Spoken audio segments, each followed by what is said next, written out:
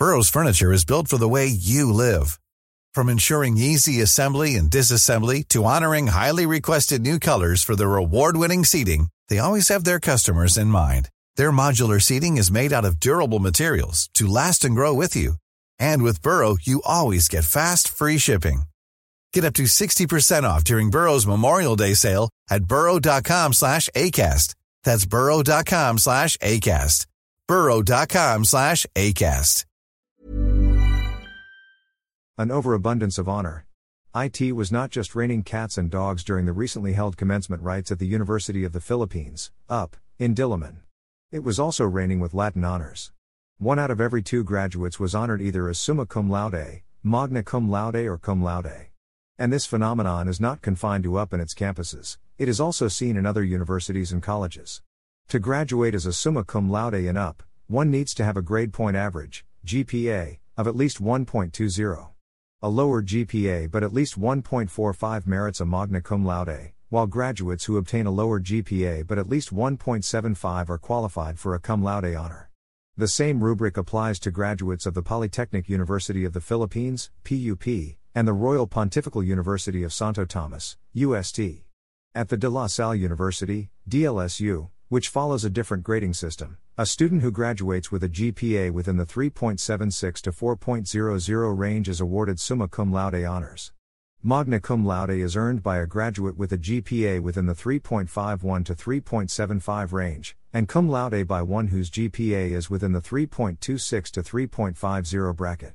Ateneo de Manila University, at MU, has a higher bracket range with GPAs within 3.87 to 4.00 for summa cum laude, 3.70 to 3.86 for magna cum laude, and 3.50 to 3.69 for cum laude.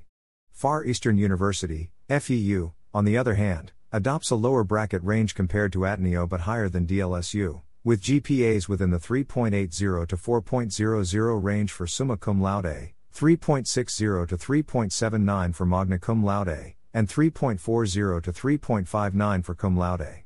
In the past, Latin honors were considered to be such rare rewards that an entire graduating class may not have had a single summa cum laude graduate. UP Diliman had its commencement exercises before, where degrees were bestowed en masse with only the names of those with Latin honors read and asked to come up the stage. This was not only to accord them recognition worthy of their achievements but a practical time management strategy. However, reading more than 2,000 names out of 4,000 graduates, which is the actual number of graduates from UP Diliman who earned Latin honors, may no longer be an appropriate time-saving strategy.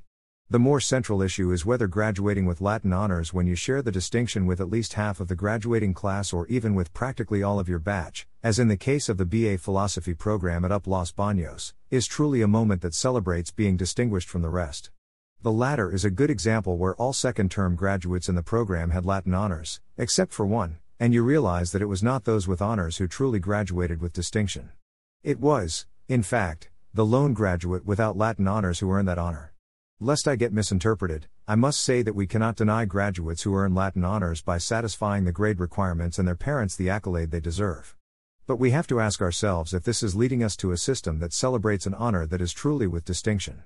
And this would lead us to look for the reasons for this overabundance of honors, which some concerned individuals even consider to have reached the level of an epidemic.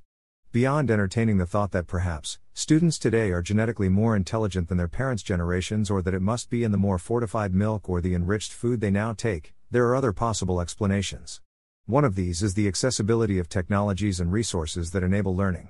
These shower current generations of learners with the convenience of online resources like Google Search in lieu of moldy and dusty libraries, YouTube tutorials and easy guides, including e-books, instead of reading entire books, and generative artificial intelligence, AI, such as ChatGPT, which is a more convenient substitute for faculty consultations.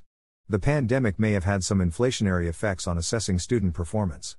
Compassion was practically enforced in education in deference to the stressful environment that learners encountered, from COVID-19 to internet problems. Colleges and universities adopted no-failure policies, which may have led to grading curves and rubrics shifting downward to ensure fairness to top-performing students. Assessment tools were modified to accommodate online mechanisms, which may have sacrificed authentic learning parameters such as measuring actual skills.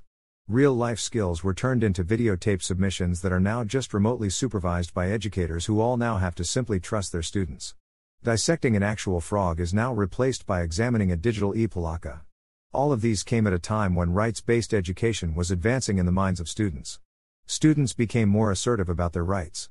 Laws were passed on safe spaces, and university and college administrators became more wary of terror professors abusing student rights. This is amplified by new theories of learning, from transformative learning to outcomes-based education, that shift the core of education away from teachers and into learners. Teachers are no longer the sages on the stage but are now guides on the side in a learner-centered environment. These otherwise novel approaches to teaching and learning have unfortunately reared a system where teachers became more vulnerable to complaints from students, which now include challenges to how they are graded. Young, untenured and part-time professors have become more vulnerable. Students weaponize their evaluation of their teachers' performance against their permanency, promotion or rehiring. This can lead to teachers becoming more generous in their class requirements and in giving grades. This phenomenon may just be a temporary flux, as we may just be experiencing the tail end of the pandemic effect, but as pointed out, the enforced compassion to remedy the pandemic-induced educational challenges is just one possible explanation. The core issue is whether the awarding of Latin honors needs a reboot in the face of current educational philosophy, policies and practices. When you make decisions for your company, you look for the no-brainers. And if you have a lot of mailing to do, Stamps.com is the ultimate no-brainer. It streamlines your processes to make your business more efficient, which makes you less busy. Mail checks, invoices, legal documents, and everything you need to keep your business running with Stamps.com. Seamlessly connect with every major marketplace and shopping cart. Schedule package pickups and see your cheapest and fastest shipping options from different carriers, with rates up to 89% off USPS and UPS rates. And with the Stamps.com mobile app, you can take care of mailing and shipping wherever you are. Make the same no-brainer decision as over 1 million other businesses with Stamps.com. Sign up with code PROGRAM for a 4-week trial, plus free postage and a free digital scale. No long-term commitments or contracts. That's Stamps.com. Code PROGRAM.